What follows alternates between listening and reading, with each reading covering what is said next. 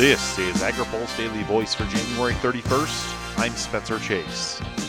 President Donald Trump delivered his first State of the Union address to Congress on Tuesday, outlining administration priorities for the coming year and discussing matters critical to agriculture along the way.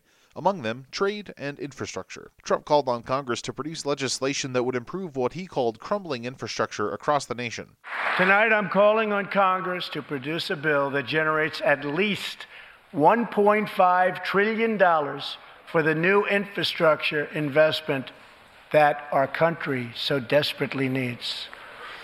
Every federal dollar should be leveraged by partnering with state and local governments and, where appropriate, tapping into private sector investment to permanently fix the infrastructure deficit, and we can do it. Trump said infrastructure projects could be a way to utilize American workers to improve American systems. We will build gleaming new roads, bridges, highways, railways, and waterways all across our land, and we will do it with American heart, American hands, and American grit.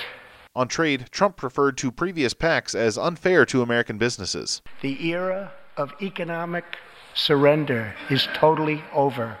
From now on, we expect trading relationships to be fair and, very importantly, reciprocal. Trump said the U.S. will also step up its enforcement of trade disputes.